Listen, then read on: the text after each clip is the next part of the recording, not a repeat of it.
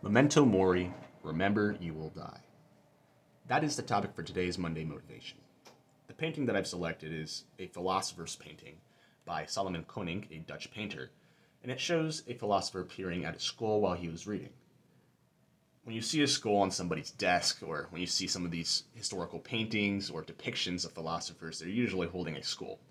And that comes from the concept of memento mori, which is a phrase coined by Socrates just to remind you that, yes, you will die.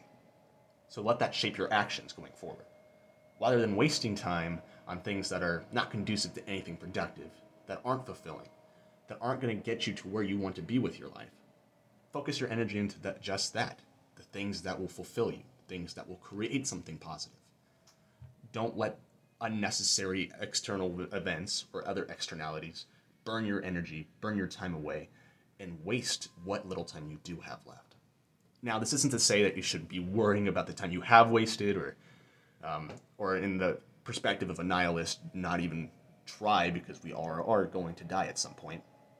It is to help us kind of, it makes a call to action. It helps us be called to action to do exactly what we're supposed to do and take up the time that we have left to pursue something that is meaningful, productive, and fulfilling for our own lives, whether that be a career goal, a physical or mental health goal, or something related to our relationships. That could be the responsibilities for our family, that could be responsibilities for our friends, whatever it may be. It is just to help us be reminded of how little time we do have, and that we should be using it in a way that is cherished, in a way that is productive, in a way that will help us grow before we die.